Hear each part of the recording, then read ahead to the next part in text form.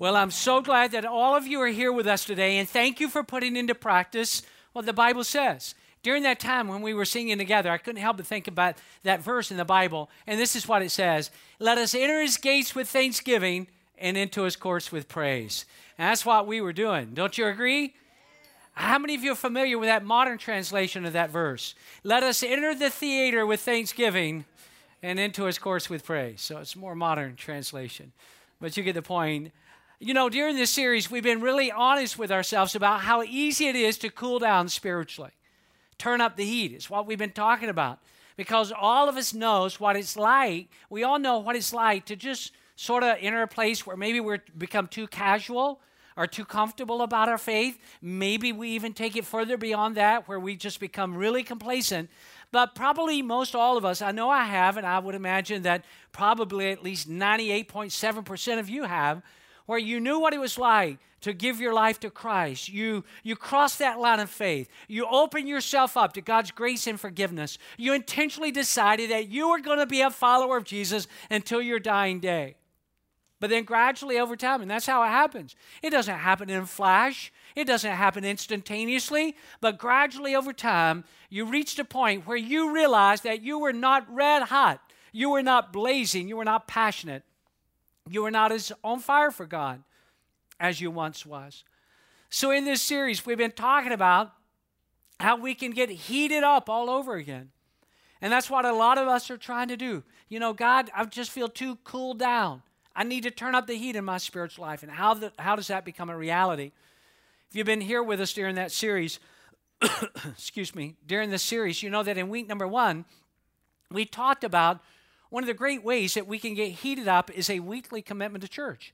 And I was candid with you on that Sunday, and I mentioned to you that the thing about that is if you make, as Jesus, we said it was the custom of Jesus. We saw that in the Bible, that it was a custom of Jesus to be in the synagogue every Sabbath. Every 7 days, Jesus was in church, and how that really helps to heat us up spiritually. I mentioned to you that contrastingly, if that does not happen, then you really move into a dangerous place where you become haphazard about it. And I'm just saying to you, friends, I mentioned this in week number 1, that if anybody deserves the free pass, I don't have to go to church card, it would be Jesus.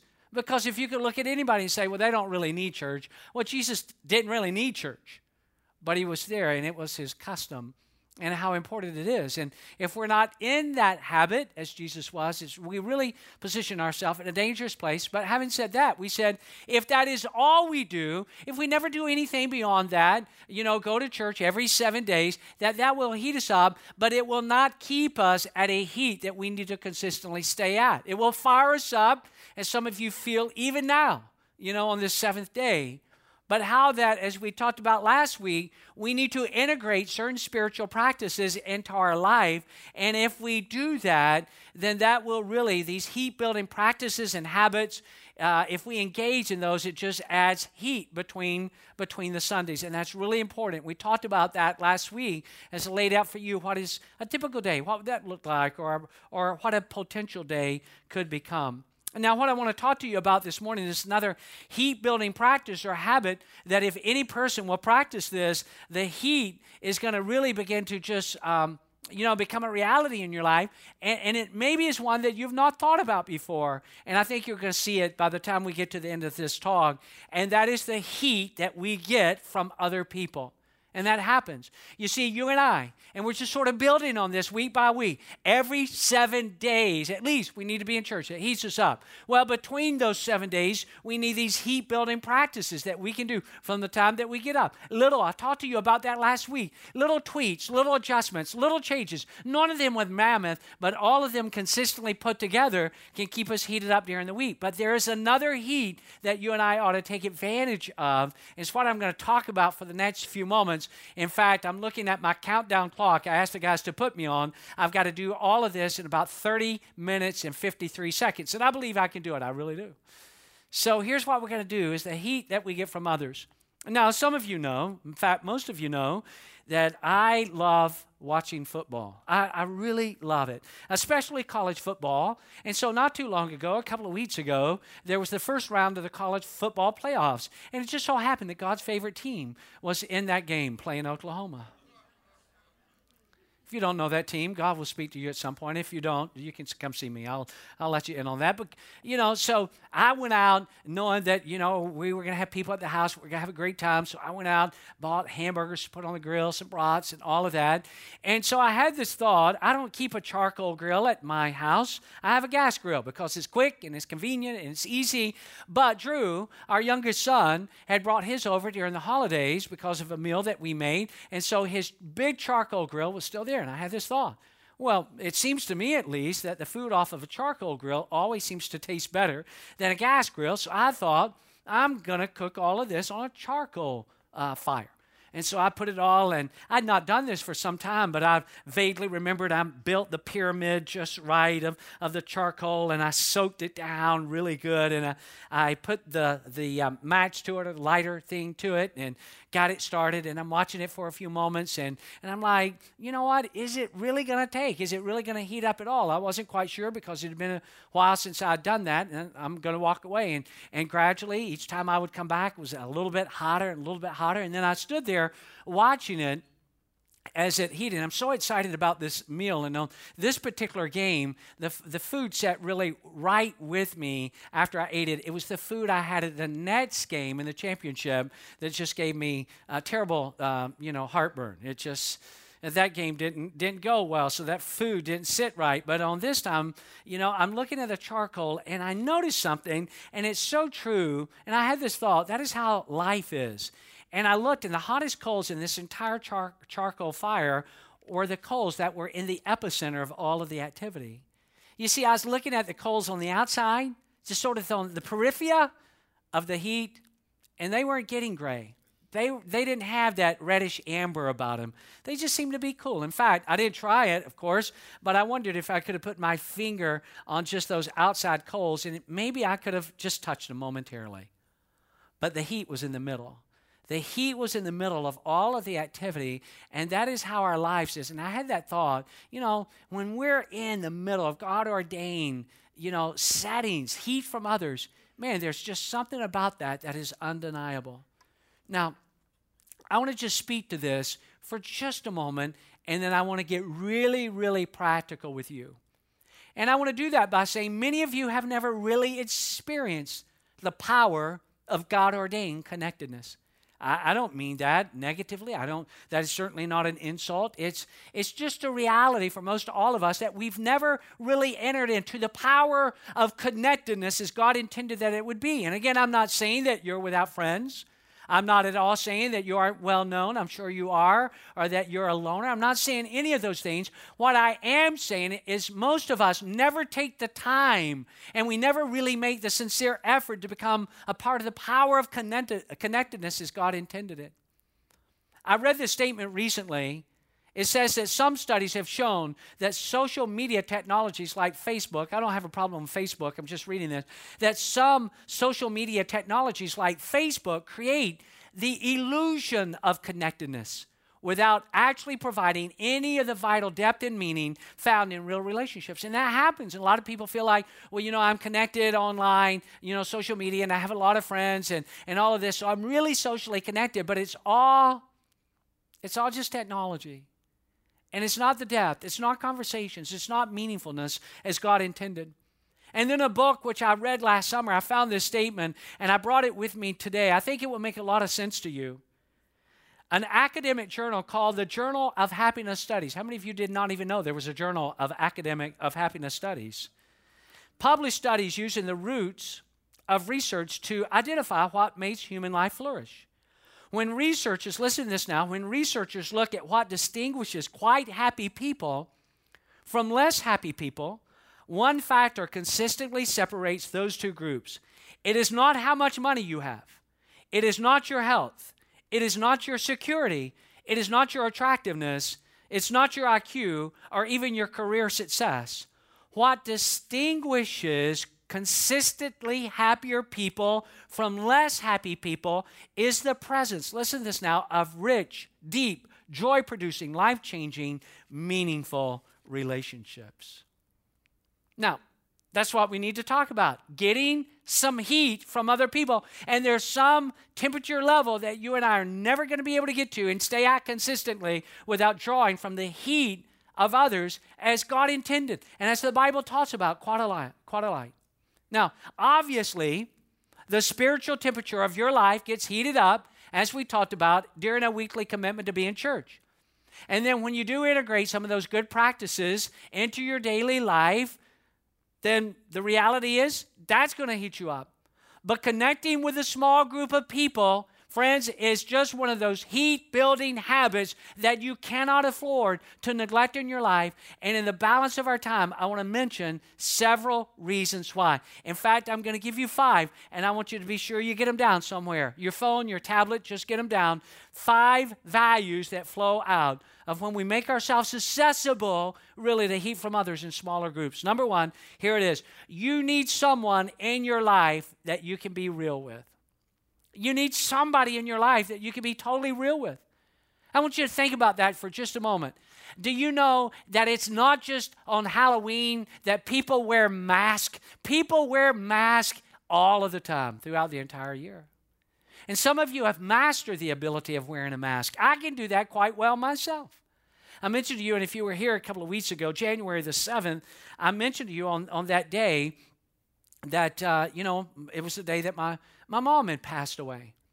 And, a year ago, 12 months ago on that day, January 7th, that my mom had passed away. And so I sort of carried that, quite honestly, into the service with me. I didn't want it to impair upon what my fundamental responsibility was to deliver to you the talk that God had put on my heart. But I was thinking about that, and if you were here last week, you know that I was unable to tell you on that day that just before I came into the 9:30 service, I'd gotten a call from my sister that my grandmother, my mother's mother, my grandmother, had passed away on that same exact day as my mom, 12 months later, to the day, about 4 hours apart. And I couldn't talk about that because I've got relatives that are missionaries in other part of the world, and we wanted them to hear it personally from us rather than it get out and And so I couldn't share it.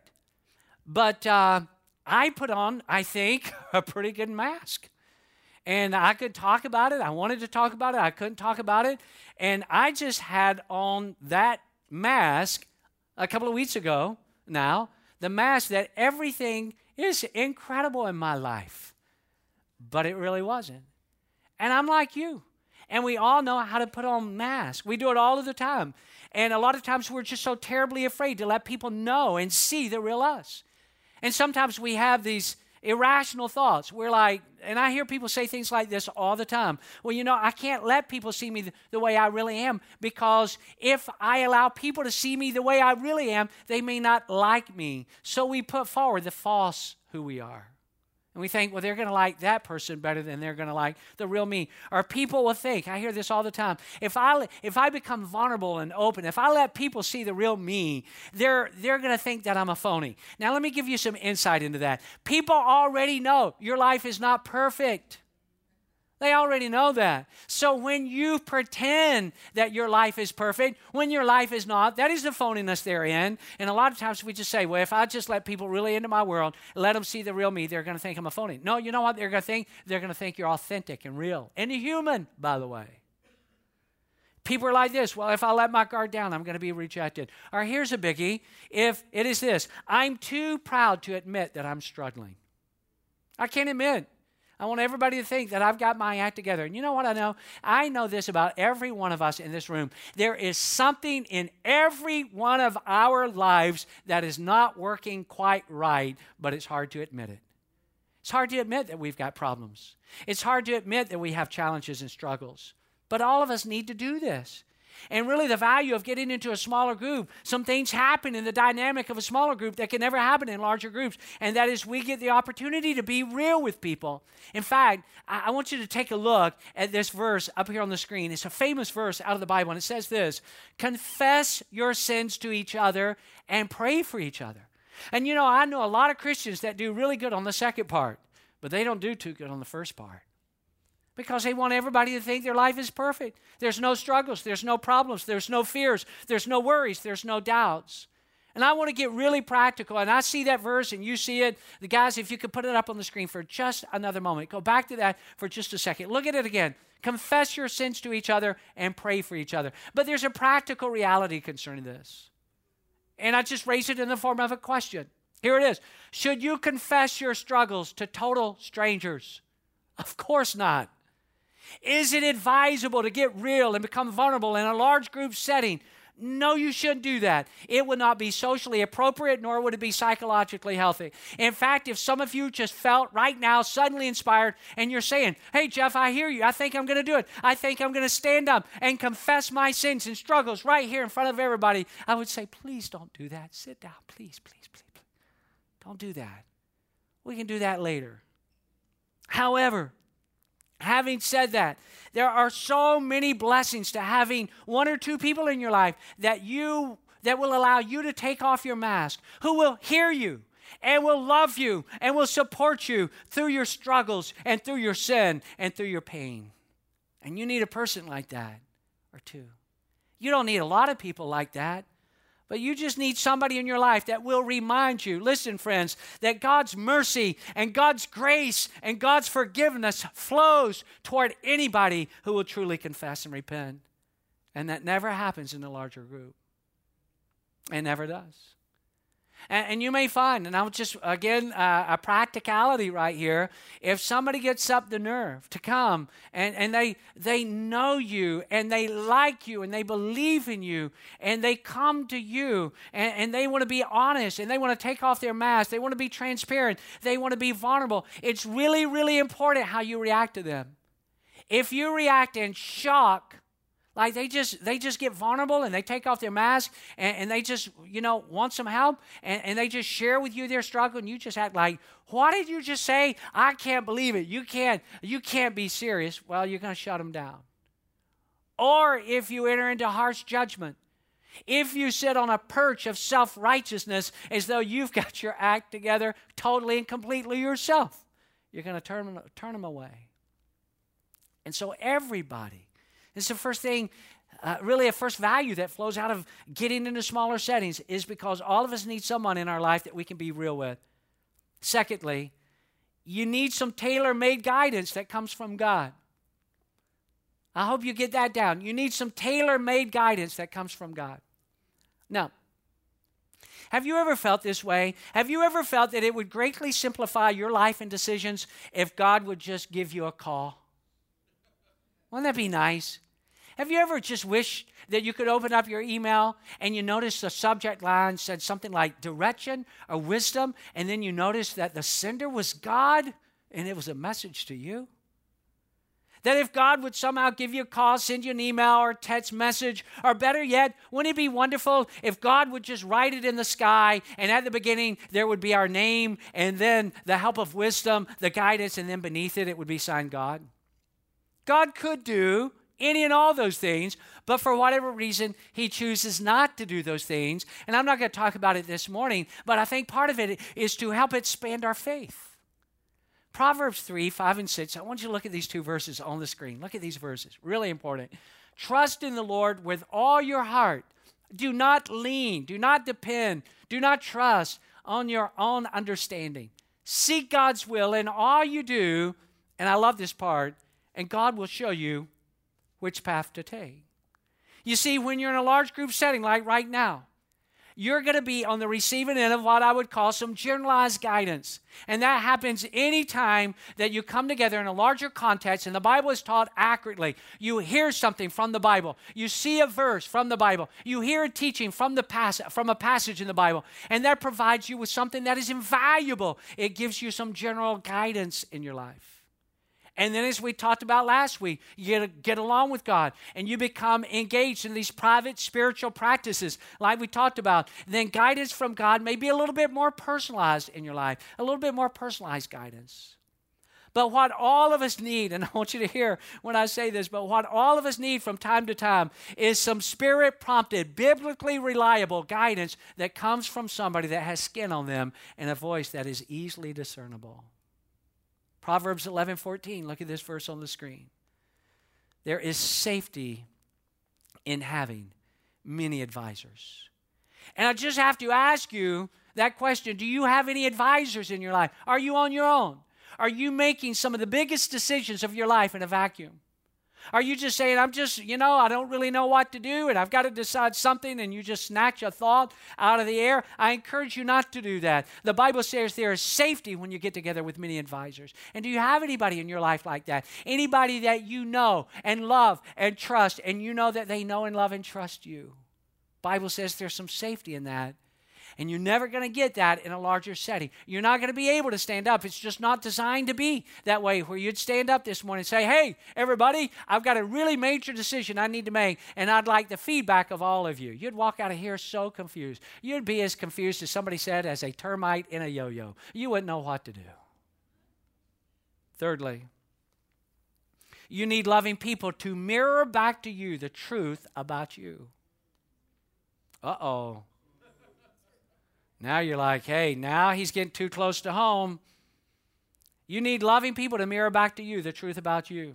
Now, how do we know that this is something that we need to do? Just check out these two verses, two really, really important verses. This is out of James chapter 1.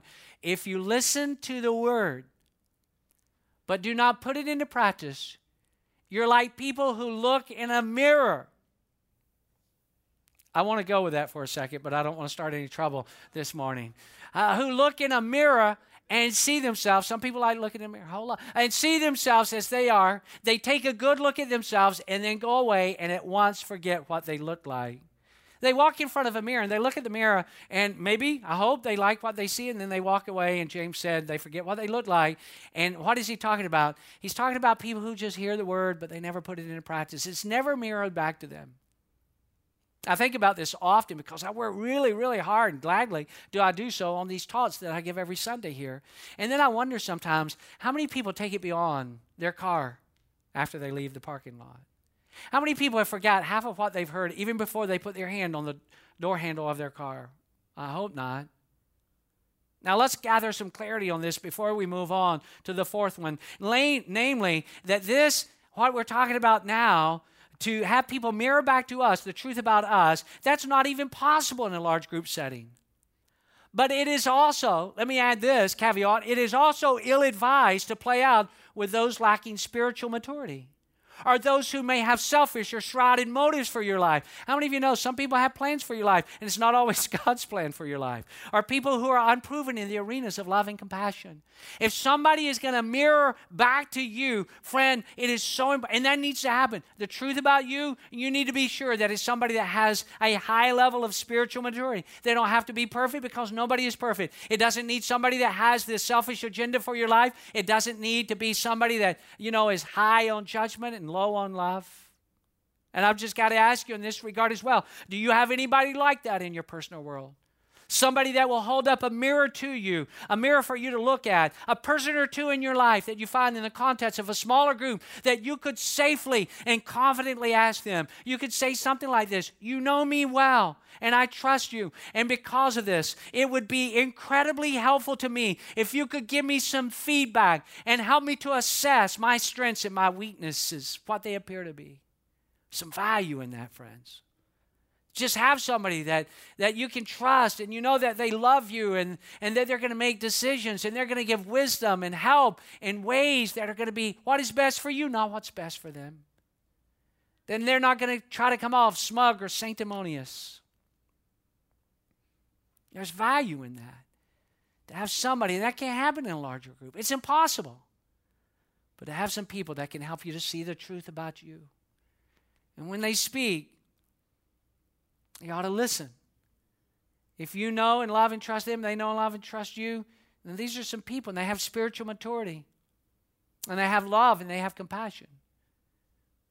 You need to listen to some people like that. It'll really help you. You're not going to find that in a larger group. It's just not even conceivable. You got to get in a smaller setting. Here's another reality that can only happen in a smaller group, and that is you need someone to hold you accountable to what you need and want to do. Accountability really matters. I've read a lot and thought a lot about accountability, and I think one of the best definitions I've ever seen, and I brought it with me here today, is this one. Accountability is inviting someone to help me to do what I sincerely want to do, but cannot do it on my own. Why do you and I need accountability? Because somebody can help us. And again, it's got to be the right person, but somebody can help us what we fundamentally want to do, but we just can't do on our own. Can I just say this? There are some of you that there are some things in your life, some good that you want to do, but you have not yet done it, and you can't bring yourself to do it. And could you have done it on your own? Guess what? You would have already done it by now. But you need somebody to help you to be accountable, to help you do the good that you really want to do. In an adverse kind of way, sort of contrastingly to that, there may be those of you that you just say, you know what? I've got some habits and I've got some struggles in my life. I've got some patterns, some sin issues in my life that I probably ought to set aside, but I don't seem to have the power to do so. And reality is, could you have done it on your own? You would have done it by now. You probably need somebody to help you. Someone has written this: accountability makes the difference between what you say you want to do and what you actually do. And without it, God's dream for your life will always remain just that, just a dream, never a reality. Now, before we move on to the final one, because time is flying by this morning, just a couple of quick but important thoughts regarding accountability. And you'll want to be sure you get these down. Accountability should always be invited. Accountability should always be invited. And I'll just be, again, mega practical here. If somebody comes to me uninvited, somebody comes to me and they are really excited about being my accountability partner, time out. Not interested. If somebody's like, hey, I am so fired up, I'm going to help you to stop doing everything you need to stop doing, and I feel appointed by God to help you to do all the good you ought to do, and I'm really fired up about holding you accountable. They're a lot more fired up about it than I am. I'm not interested at all. Accountability ought to be invited. How many of you are with me on this? Wave at me if you get it. It ought to be invited. Furthermore, it needs to be intertwined with encouragement and support. There's a reason the Bible says the truth ought to be spoken with love. It's not one or the other. It's both and. If all they can give, if you've invited somebody to hold you accountable and all they can speak is truth and they don't have any love, that's not going to help you. Probably beat you down. Now, you need the truth, but you need it in love. On the other side of that equation, if you got somebody that holds you accountable and all they are is love and they don't have the courage to speak the truth to you, that's not going to help you very much either. So accountability is something that we invite and somebody helps us to do what we really want to do, but for whatever reason, we cannot do it on our own. And we invite somebody into that. And we invite somebody that can balance both, love and the truth. Speak the truth in love, intertwine with encouragement and support. Now, lastly, you need somebody in your life that can help you to receive what every heart is craving, and that is love. Everybody needs love. If somebody says to me, well, I don't really need to be loved, I'm just telling you, I'm just plainly speaking it, I don't believe them. I think they're either being one of two things. They're either dishonest or totally delirious. One of the two. Somebody says, I don't need to be loved, I don't want to be loved. They're not being truthful, or they're out of their mind. Everybody wants to be loved. And you can be in church every 7 days, as was the custom of Jesus, and then drive back home and still be longing for love. You can be totally consistent in your devoted to your daily spiritual practice and still have a love-starved heart. But when you decide, please hear me, friends, to really connect with a small group of people who are encouraging and affirming and loving, then it meets that deeply embedded need that all of us have, the need to feel loved and cared for. And everybody needs that. And you just can't get it in a bigger setting. You can feel loved, but to really be loved, to really be cared for in the way that God designed it to be, can only happen in a smaller context of reality. There's a book that I read. It's been over a decade ago now, so I'm not even certain that this columnist works for the Chicago Tribune anymore, but I want to just read to you what I saw in a book, again, I read some time ago. Chicago Tribune columnist Marla Paul confessed in print a few years ago, and this is what she wrote. She said, "I am lonely, and this loneliness saddens me," she wrote. How did it happen? How did it happen that I could be 42 years old and not have enough friends? She asked her husband if there was something wrong with her. She wondered if people were just too busy for friends. It seemed as though, she says, every woman's friendship quota had been filled and she's no longer accepting new applicants. She wondered if perhaps there are any women out there who don't know how lonely they are. It's easy, she writes, to fill up the day with work, but that's not enough. And then she concluded this particular column by saying this. She said, "I recently read my daughter, Hans Christian Andersen's The Ugly Duckling. She said, I felt immediate kinship with this bird who flies from place to place looking for some creatures with whom he belongs.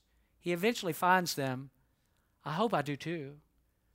She subsequently wrote another column about how this struck an unexpected nerve with so many people. She said, "People stopped me at work while I was shopping at my daughter's school. You too," they would say. "I thought I was the only one." Letters came in, she said, from homemakers and CEOs. This column elicited 7 times their usual amount of mail, and the letters all had the same theme. Why do I feel so lonely?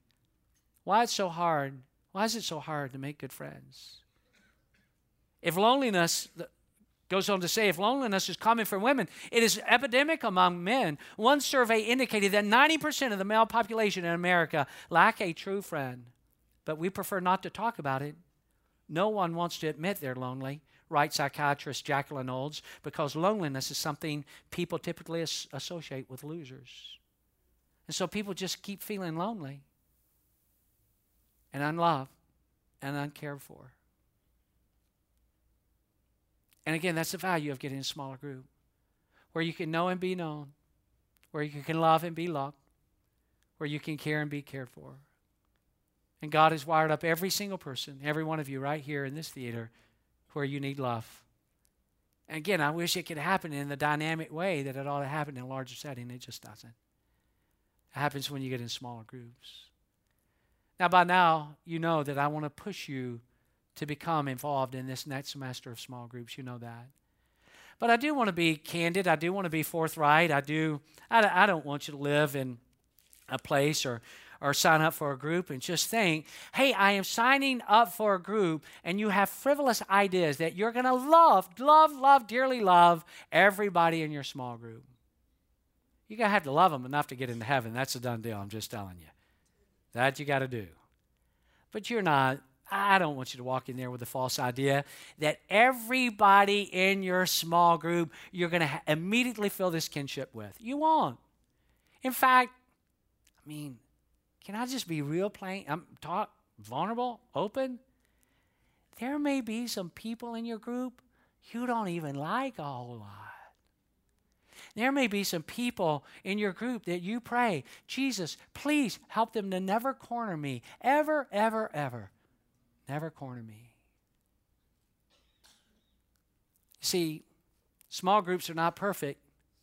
In fact, I heard it said, I'm not the originator of the thought, but it made a lot of sense to me the first time I heard it a number of years ago, that in every group there's somebody, and let me just put it as kindly as I know how, in every group there's somebody that just needs a little extra love.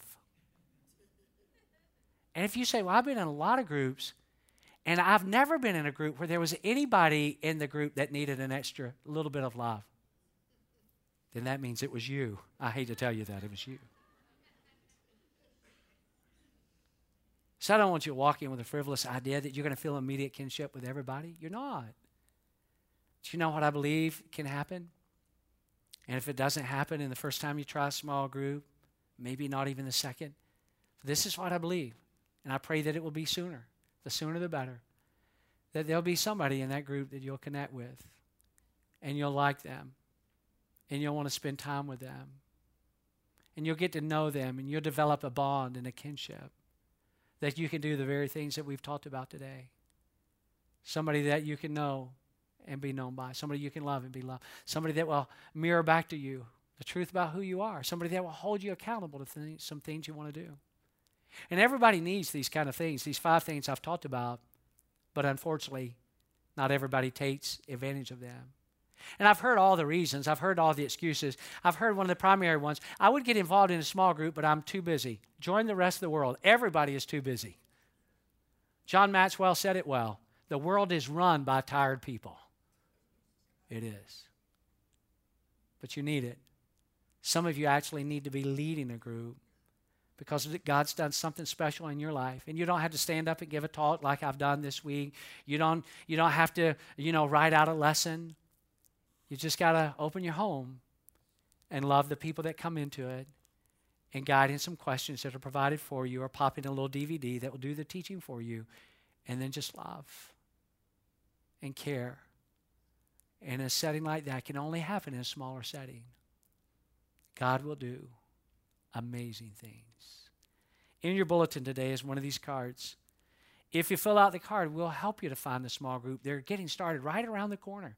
You can fill this out today, and it would just take you 2 minutes, and you can check among about 12 categories, what category best fits you, and then the location, what part of our local community would you most like to be in. And then you just put your name and your phone number, your email address on there. If you're married, you can put your spouse's name, and you can just take it right out to the information table and give it to them. They'll put it in a box. I'll take it back to the North Campus, and there'll be people that will communicate with you and help you get signed up in a small group. Or you may say, we'd rather get the help of a small group. I'll just wait until they come out in all groups, and probably be 80, 85, 90 or so small groups that will be listed. You can go online and you can look at your own and you can find it. You can select it, sign them right up online. But you do it, and I'm telling you, there's a heat that comes from other people that will help you to move off the dial of coolness in your spiritual life. Would you stand with me for a closing prayer? God, thank you so much for this day. We know that we need to be in your house every 7 days. We know that there are daily spiritual practices, private practices that keep us heated throughout the week. But all of us need to be involved in a smaller group. We need people in our life that we can take our mask off and be real, talk to them about our pain, our struggles, our sin. We need some tailor-made guidance in our life, God, where we just get to know somebody and we trust them and they're mature and they love us and want to help us, and we can just say, help me to know. Pray with me. Pray that God will reveal to me. We all need loving people to mirror back to us the truth about who we really are, not the facade of who we think we are, but who we really are. We need people to hold us accountable because there are certain things that we want to do that we've never been able to do on our own. We need people, God, who will love us because all of us crave to be loved. I pray, God, that we'll never offer up all the many reasons that people often do for why they can't be involved in a small group. But you'll just use it to heat them up and bless their life, and in turn let them be a blessing with those they come in contact with. All these things we ask in your name. And everybody said, amen. I love you. You don't want to miss next week. I encourage you to be here. Love you, everybody.